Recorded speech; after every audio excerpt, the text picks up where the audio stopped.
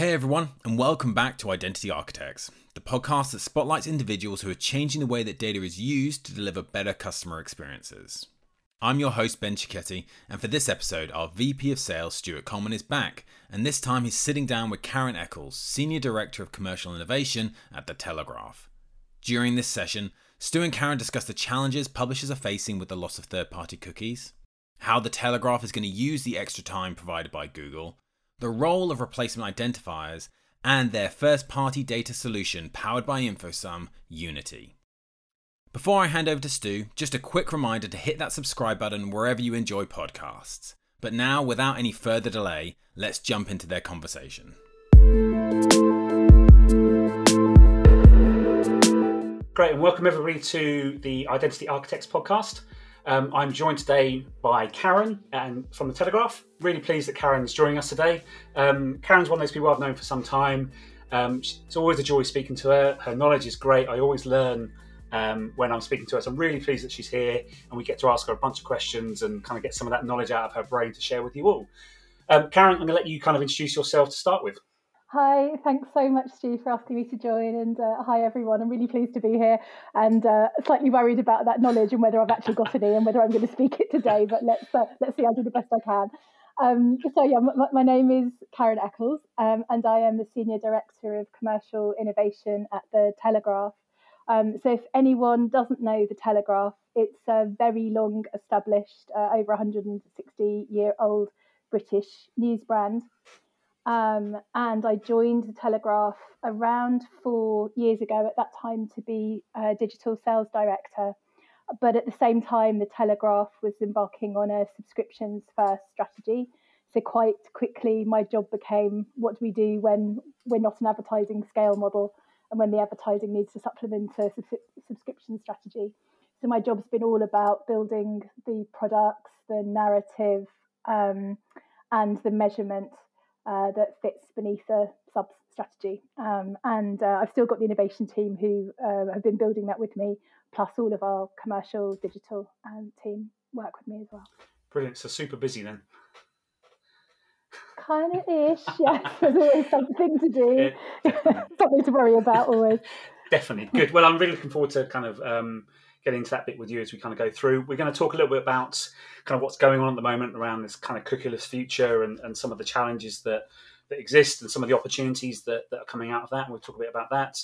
I want to talk to you a little bit about how brands and media owners and their relationship might evolve over the coming few months and couple of years as we kind of move to this kind of first party driven world.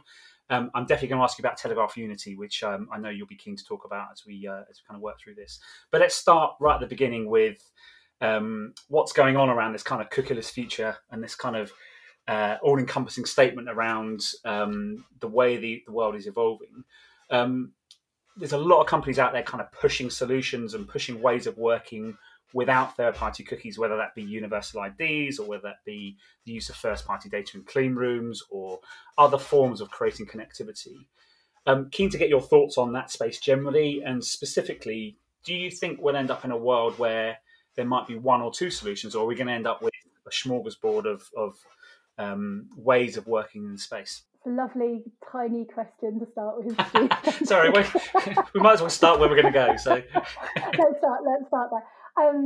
So I think just putting in context, or starting from what I know, which is the Telegraph and how we've been approaching this, because we started the subs strategy and started thinking about everything in terms of engagement and logged in users rather than scale and passerby traffic. Yep. We were kind of forced to start thinking about this quite early on. So, around about 2.5 years ago, which didn't feel early on and clever 2.5 years ago. It felt quite scary. And, what are we doing? We're going crazy. At some point, like, oh my God, what's happening?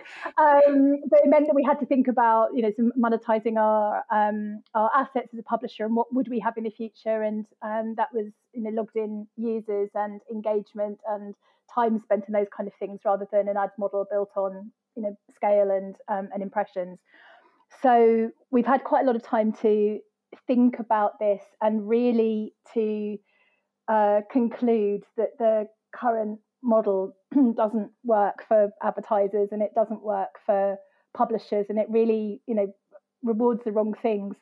So it encourages content makers, which I think are different to publishers, to try to just game as big numbers of impressions as possible in order to drive revenues. And this ecosystem has built up, and third-party data and third-party cookies have fueled it, where we've ended up with this crazy place where advertisers are spending so much money on sort of, it feels a bit like punching yourself in the face, kind of fighting the system that you're investing in. Yeah.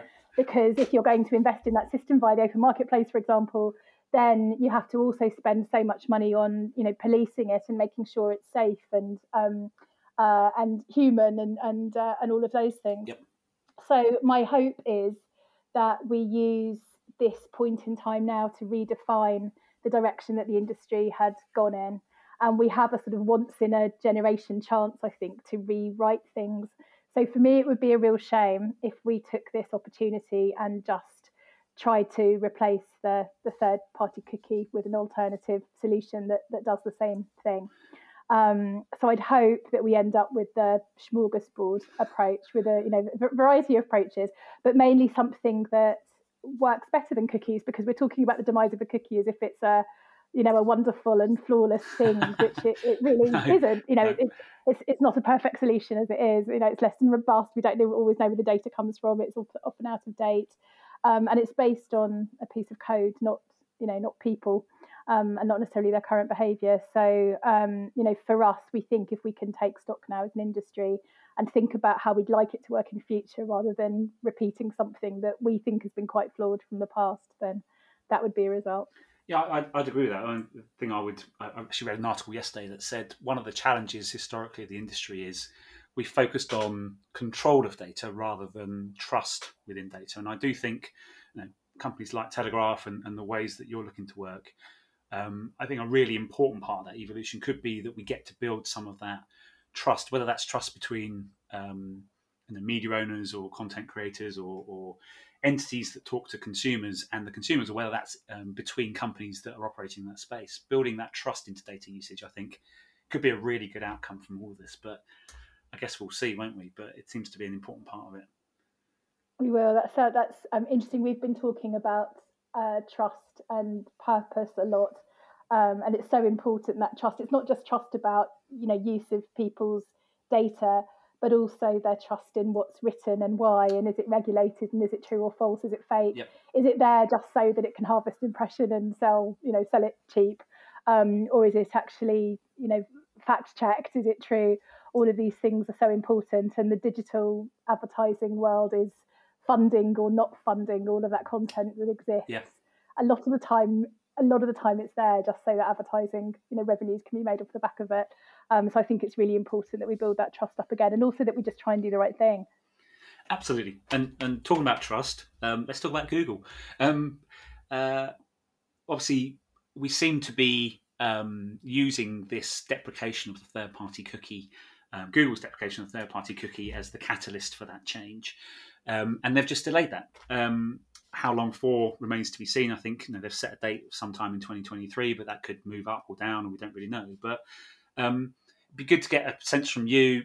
I guess we've got a little bit of extra time now to kind of think through and work through the right approaches and make sure that the answer that we have coming out the other side is robust. So how do you kind of plan on using that kind of additional time? Is there anything that you're going to do differently, or you're all kind of full steam ahead with the current approaches? And I guess a question that talking to the industry in general is there a concern or a fear that others, whether they be other media owners or other technology companies, will just kind of stick their head in the sand and use up that additional time doing exactly what they do right now? Probably. Let's hope not, but it sounds entirely likely, I think. So I think, again, because we had to, we were sort of in a position where we had to think about all of this stuff quite early. We were looking at the difference in our average yields across the browsers. So Apple had already introduced its ITP 2.3 in September 19, I think, which seems like a really long time ago now, but relatively isn't, I guess. And at that point, we could see a big difference in the value of our yield on Chrome versus on Safari, for example. And it was really interesting because as publishers, you don't normally see the value of of what the ecosystem knows about your inventory and the data that can be attached to it and monetized. So it gave us an idea of that kind of delta between the value of inventory that was having third-party data applied and where it wasn't on Safari, and it was fairly big. It was 40 to 50% back then, and that was a couple of years ago. Yep. So in some ways, when the Google made their announcement, for us it couldn't come quick enough that we could start working to do something differently and to rebuild, because this is an issue that does need to be fixed urgently, and we feel ready. And delaying just prolongs this sort of decaying system that doesn't sufficiently value privacy or premium publisher environments. But on the other hand, I really think it is only the most advanced and the really early adopting brands that are ready. And even for some of them, because as big corporate companies, they've got to go through so much in terms of InfoSec and compliance and their own kind of legal systems. Even if they're moving quickly, it takes them a long time to be ready. So I suppose for that reason, it's a good thing. And I think it gives the brands that weren't early adopters, who are going to be slower, we kind of had this false start. Yep. Where I think everybody has given it their attention now. I don't think it's something that's not on people's radars that they've not heard about, but they've got hopefully a year or two, if they start acting now, to be ready in time. So I feel like there are brands that we're talking to put their foot off the gas, but most of them, once they've started on this journey, I think they're continuing it. And maybe if anything, they don't feel compelled to sign up to a proxy solution because they feel like something's going to drop. It's like Y2K again. They're going to drop off the end of a cliff at the end of this year. So they're not forced to make a decision that they might otherwise not make. But we definitely think, there's still a sense of urgency because it's going to take a long time to get the right, systems and legals in place for big advertisers. So arguably, Google have perhaps done us a favour, or done the industry a favour by forcing us into the journey and starting the journey, and then giving us, having forced us into it, a bit of time to actually do it properly and approach it with less kind of immediate pressure and make it more of a long-term move, I guess. I guess that could be one view of it. Yeah, I think I'd agree with that. As long as I think the sense of urgency needs to prevail, because there's so much that we all need to sort out. There's so many, tests and fails that we need to do to learn. And you want clients engaging with that now, really, rather than waiting till, the dot of midnight in a couple of years' time. Absolutely. So on that theme, and obviously I billed you at the start as being the font of all knowledge when it comes to the world of publishing, so here's your time to shine. If there were 3 things that you would recommend to any publisher they should be doing in the next 18 months, what would those 3 things be? I think it's only from my perspective. Sorry, I should caveat that with obviously one of them is work with InfoSum. Sorry, I should say that at the start. That's a given, obviously. Do I still get 3 on top of that? No, you 3 more. So first of all, I'd say build your logged in user base and focus on engaged audiences and not passerby traffic. So advertising is and will continue to be a really important revenue source for publishers. Yep. But it's super important that rather than devaluing inventory and trying to get into a race for scale, that honestly we're just not going to win, and the gap between the scale in publishing and scale in platforms is only going to widen. So what we have is we have audiences that love and trust and connect to our editorial. So knowing who those audiences are, but most importantly, making sure that those audiences are coming back and they're logging in regularly so that we understand what they read, what they care about. Yep. That's really important. Gathering registrations or newsletter sign-ups just for their own sake isn't the same thing. It's no good if you get an email sign-up, but you don't see that person come back, within 3 months. So the regular kind of logged in base is first absolute key, I think. And from there are so many other, kind of products that you can build out, including with InfoSum, of course.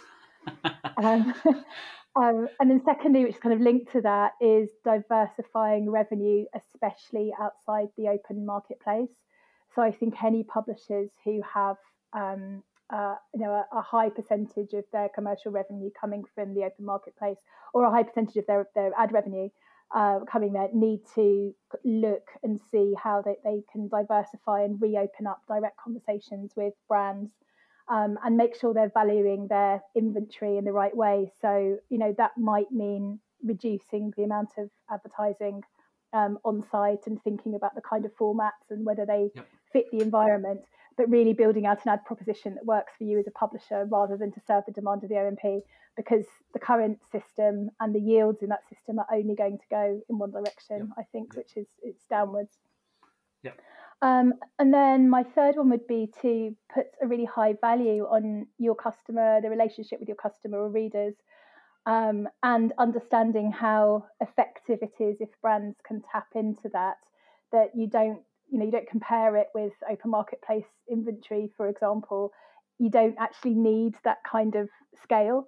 So put a really high value on it, and I don't mean just 10 or 20% more valuable. It's several times more valuable, and then guard that data and your customers' privacy fiercely, because that relationship, I believe, belongs to the reader, the customer, and to the publisher, and no one else. So a publisher needs to be very aware of anything they're entering into that's using their customer data, making sure it's not leaking, making sure that trust is very much safeguarded, and then making sure that anything you do off the back of that doesn't rely on scale but relies on effectiveness, and that's where the value comes from. Yeah, that makes a lot of sense. Does that make sense? I feel like I might have said that backwards. No, it makes perfect sense. And that last point I think is really, really important. If you look at some of the kind of movement around the industry, particularly things like the ICO calling out the amount of data that flows through a programmatic, kind of open programmatic world, and that being an issue, we talk a lot at Infosum about what we call this trust triangle,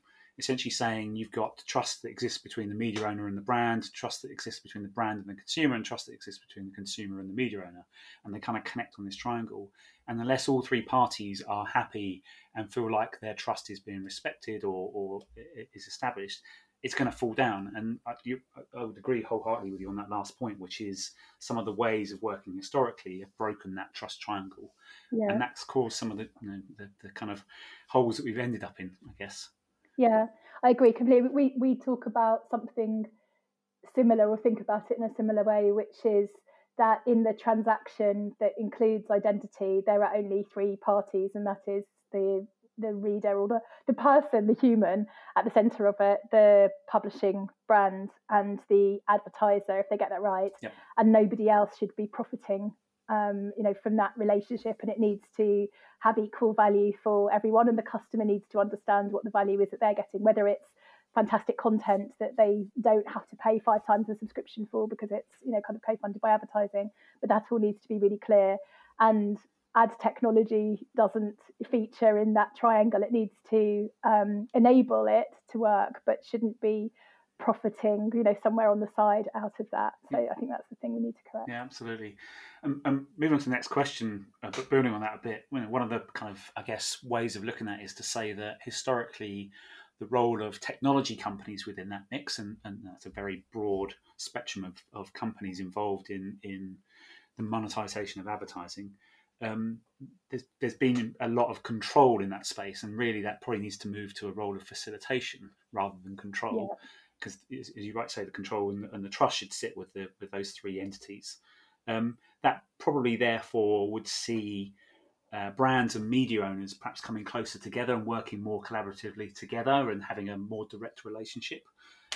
Just keen to get your thoughts on how you think that might evolve over the next kind of 18, 24 months, how you might engage more directly with brands, how the role of first-party data might help shape some of those discussions. Yeah, that's a really interesting area, and we've been thinking a lot more about this. I mean, agencies are incredibly important. I've got a team of great people who rep all of the major agencies, but we're increasingly talking. It's a 3-way conversation with the advertiser as well, and often direct with the advertiser about understanding their customer base. Yep. So I think the way that we'll see it evolve is working together with advertisers, and this is where I'd like it to go, so that we can start understanding our mutual customers together. So if you think about the Telegraph as an example publisher, our readers, if they're subscribing, if they're paying subscribers and that they're spending time every day logged into the Telegraph, they are our customers, and really we're a customer business rather than a media business in that sense. And if we can use technology like InfoSum, for example, to work with brand to understand our mutual customers together, it means that we can start thinking about our partnership with that brand rather than them briefing us and it being about ad targeting or producing content that matches a client's brief. It's about us seeing how we can augment their understanding of their own customers. So what do we know about their customers' passion points, their habits, their lean-in moments, when they spend the most time, when they, kind of are triggered to sort of go on an onward journey or kind of read more articles, and then write a brief together based on that mutual audience's passion points. And there, I think from there we can start building proper partnerships with brands that are based on what their customers really care about when they're on the Telegraph, and that's got to be better than any brief that's generic that is sent out to a kind of a wide group of media owners. And of course, we're partners in the Ozone project, so for all programmatic, we have the ability for advertisers to buy via a platform across all of the Ozone publishers. Yep. So that option of the programmatic activation is still there. But I think what's interesting for me is the direct conversations that we're having with brands and how we can change their understanding of their customers and the kind of activity that they book with us direct. Yeah, I agree again wholeheartedly with that. I think this isn't about replacing technology companies. This isn't about replacing agencies. Their role and their value is still very significant, but it does create, as you're suggesting, opportunity to have a broader or more partnership-led discussion with a brand where you're actually creating value not just from showing an ad. It's about knowledge, it's about learning, it's about enrichment, it's about environment and creating opportunities to engage that extend beyond the kind of the standard ads. And I think that can only be a really positive thing. I can't see any negative in that at all. No, and I think Telegraph in particular is in a really fortunate position of having a great editorial environment, a trusted environment, a loyal readership base, and you were early to the party in terms of kind of capturing that information and subscribers and registered users. So I think definitely a bright future ahead for everything you're doing. On that, just kind of playing on that theme and also the theme a little bit of kind of how you build trust with your consumers. If I'm a Telegraph reader, if you were to stop me in the street and we would have a conversation about my data, how would you kind of explain to a customer Telegraph how that data is used, why it kind of creates that kind of better customer experience, why it's an important part of the relationship that you have with them? I think I'm a terrible person to answer this question because I've never been able to explain to my mum what I do. It's just ads. What on earth is it? Like, I don't know. So to be clear, I'm not the owner of Telegraph customer data or how we use it for editorial development, but I can give it a go. Yep. So I think the first thing is that we think about our customers in sets of like-minded people who we try to understand. So we don't think of it in terms of kind of stalky, sort of one-to-one or hyper-personalized targeting. It's more about segments and cohorts of people. Yep. And understanding what interested them and how they behave. So in terms of those segments and cohorts, we want to know what they want to read more of, what makes them decide to subscribe, obviously, because that's our, kind of mainly how we're funded. What makes them want to come back once they subscribe? What makes that subscription valuable to them? Why would they spend more time? What do they want to see? Kind of how their onward journeys unfurl, what recommendations are right for them.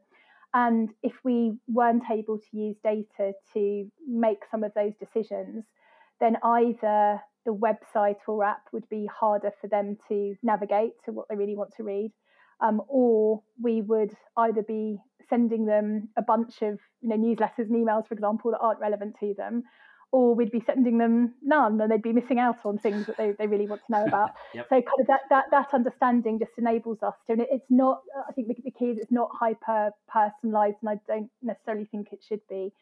But it just enables us to give them, more of what they want. Bearing in mind that news brands now publish a huge amount per day on so many different platforms, that it'd be really hard for somebody to come into that and find, what they really want to spend time with, what they really want to read, without any, use of data to kind of put recommendations in front of them. So all of that helps inform the editorial team's understanding of what direction to go and what type of content and how it's presented. Yep. And then I suppose the other side of that is that we are a subscriber brand, but without advertising, we'd need to charge this person that I've imaginarily stopped in the street. We need to charge them more per subscription, or we'd have to dilute the Telegraph's content so that we could reach way more paying subscribers. So supplementing our revenue with advertising and using data enables us to build segments based on people's interests so that we can serve them the right ad. And again, without being able to do that, we would have to have a model where we have 8 competing ads per page, all of them hoping that they might be relevant and but really disrupting the user experience. Yep. So we use data to be able to deliver a better user experience, but one that supplements their subscription as well, and allows us to charge them a more reasonable price point. Yeah. All of this with the disclaimer that I'm not in charge of describing the use of data. Always got to start with a disclaimer, but I think that makes a lot of sense, and I think you do yourself a disservice when you say you can't explain it. I think if you did have a conversation on the street with someone, I think that makes a lot of sense, and it's about creating individual value, about creating individual kind of knowledge within their relationship with you, and I think that's a positive thing. And I think most people, in a reasoned discussion, would take that on board. If that's built on top of all the stuff you've already spoken about creating trust, about respecting privacy, about establishing a way of working that puts the consumer at the heart of it, I think that story is a good story, and I think we should be telling more of it. So no, I think it's a good answer. Thank you. Thank you. I'd love to know a bit more about Telegraph Unity. Obviously, it's the product that you launched 18 months or so ago now, I think, and seems to be going really well on market. Love to learn a bit more about it, how brands can engage with Telegraph Unity, what kind of things can they do with it, what makes it unique in market. It'd be great if you could share a bit more information about that. Wonderful, thank you. So so we started working with InfoSum, I think it must have been 18 months ago, is that right? It feels about right, just before lockdown, I think. Yes, it was. And last year was really the year of a sort of suite of products that we call Telegraph One. So that was our big focus commercially last year, and that was all about bringing together all of our first-party data and insight, and as part of that, looking at where the gaps were and what products we wanted to be building out next. So this time last year, actually, it was only last summer. It was in the middle of that kind of weird non-lockdown that we had for about 6 weeks. We launched Unity, and it was the same time as we turned off the use of any third-party data for targeting. So we made an announcement saying we're only using first-party data now, and launched Unity at the same time. So what Unity is just our brand name for InfoSum. Actually, we'd launched the product about 3 months earlier, but it took us about 3 months. Camilla Child, who's our amazing director of data strategy, and me, took us about 3 months to realise that when we were talking to the sales team and clients about our brilliant data matching product, that it'd be better if we gave it a name and a logo. And so Brilliant. After about 3 months of going, why isn't this not catchy? We launched Unity, and it really did make a difference. It just shows the benefit of product marketing. Yep.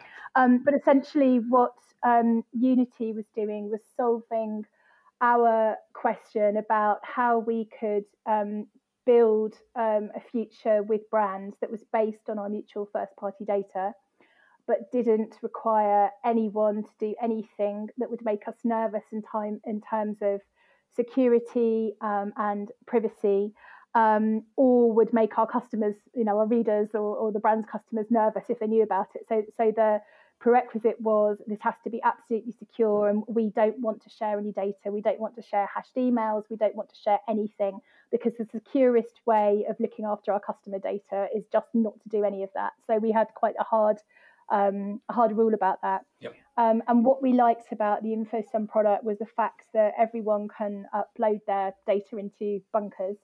And I think we've had meetings, Stu, where everyone said bunkers about 15 times, which all started feeling a bit surreal. Sorry about that.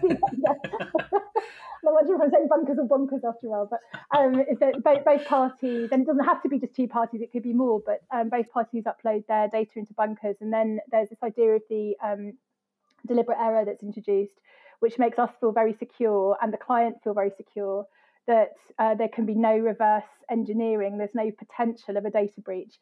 And we know this because I think in one of our early tests with InfoSum, we uploaded data into a bunker and then had trouble manipulating some of the data.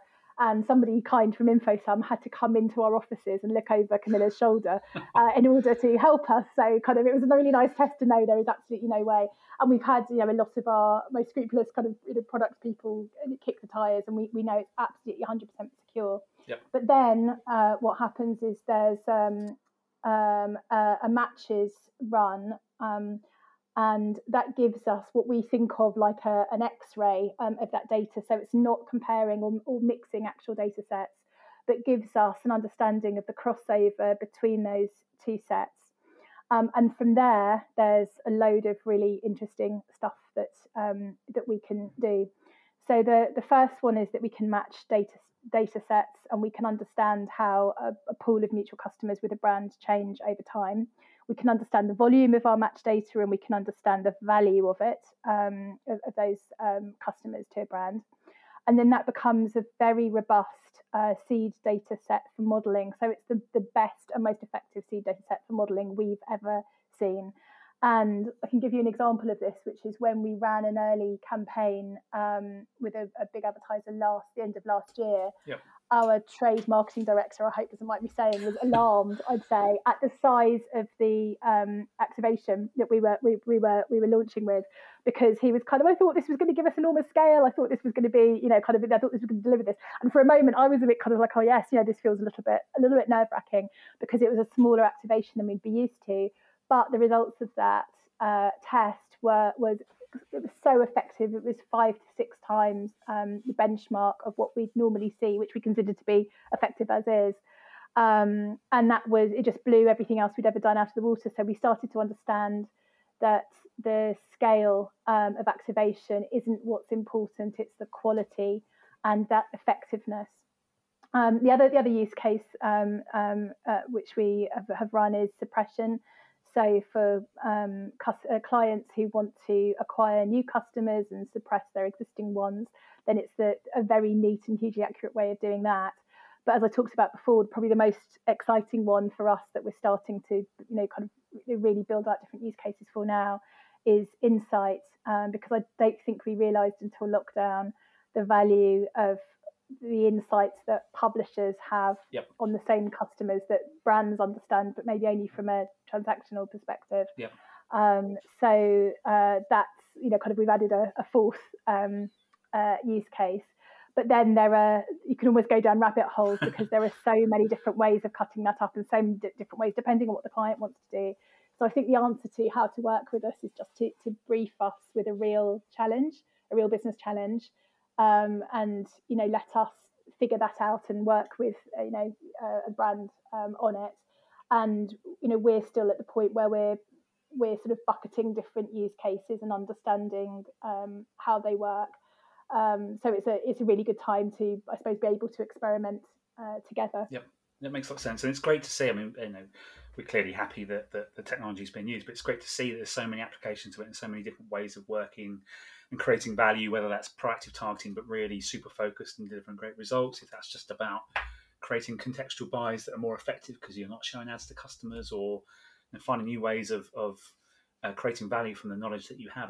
It's great to see and speaks to the great work you've done in building that audience and having that knowledge available, and then investing and engaging with technologies that can help you make the most of it. So So I'm really pleased to see it succeeding, and great to hear you talk about it. So thank you.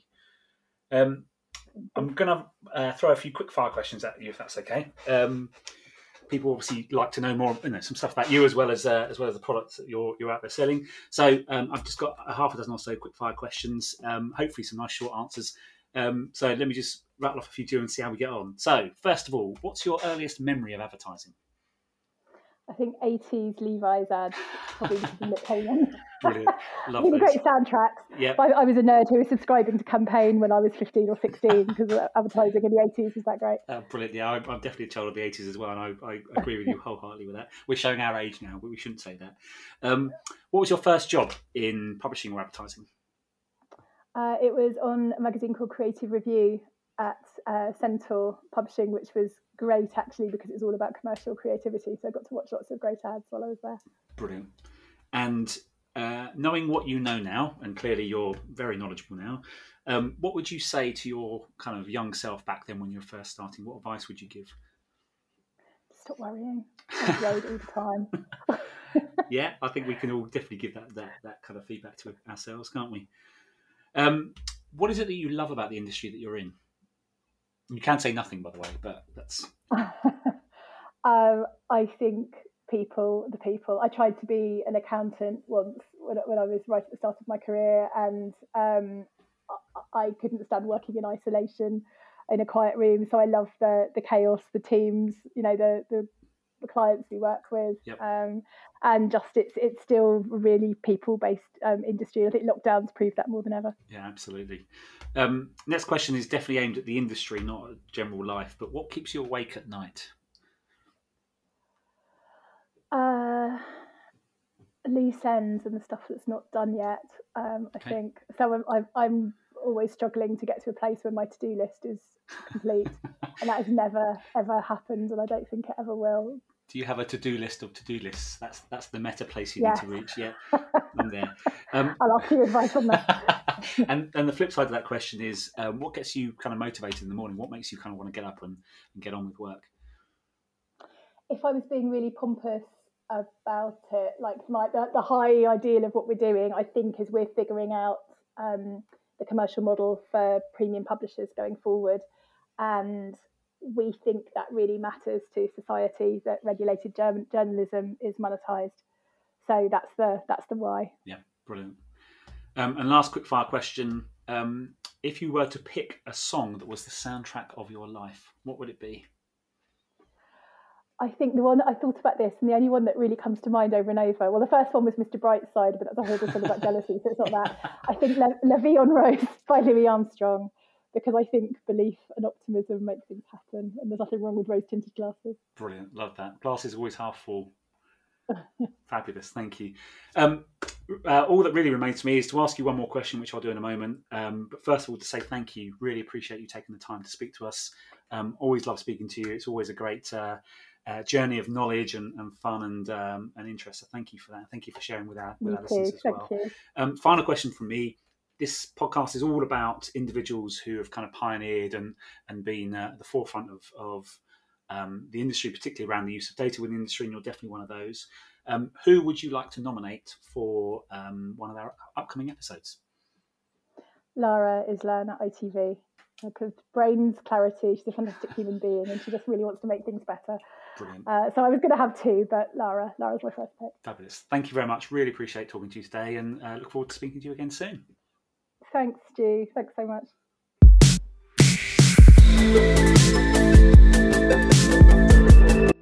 That was awesome. Thank you, Karen, for joining us on Identity Architects. It was truly fascinating to hear how the Telegraph is paving a way forward in a first-party, cookieless world that prioritises the privacy of consumers. Don't forget to hit that subscribe button wherever you enjoy podcasts to find out when the next episode of Identity Architects drops. But until then, thanks for listening.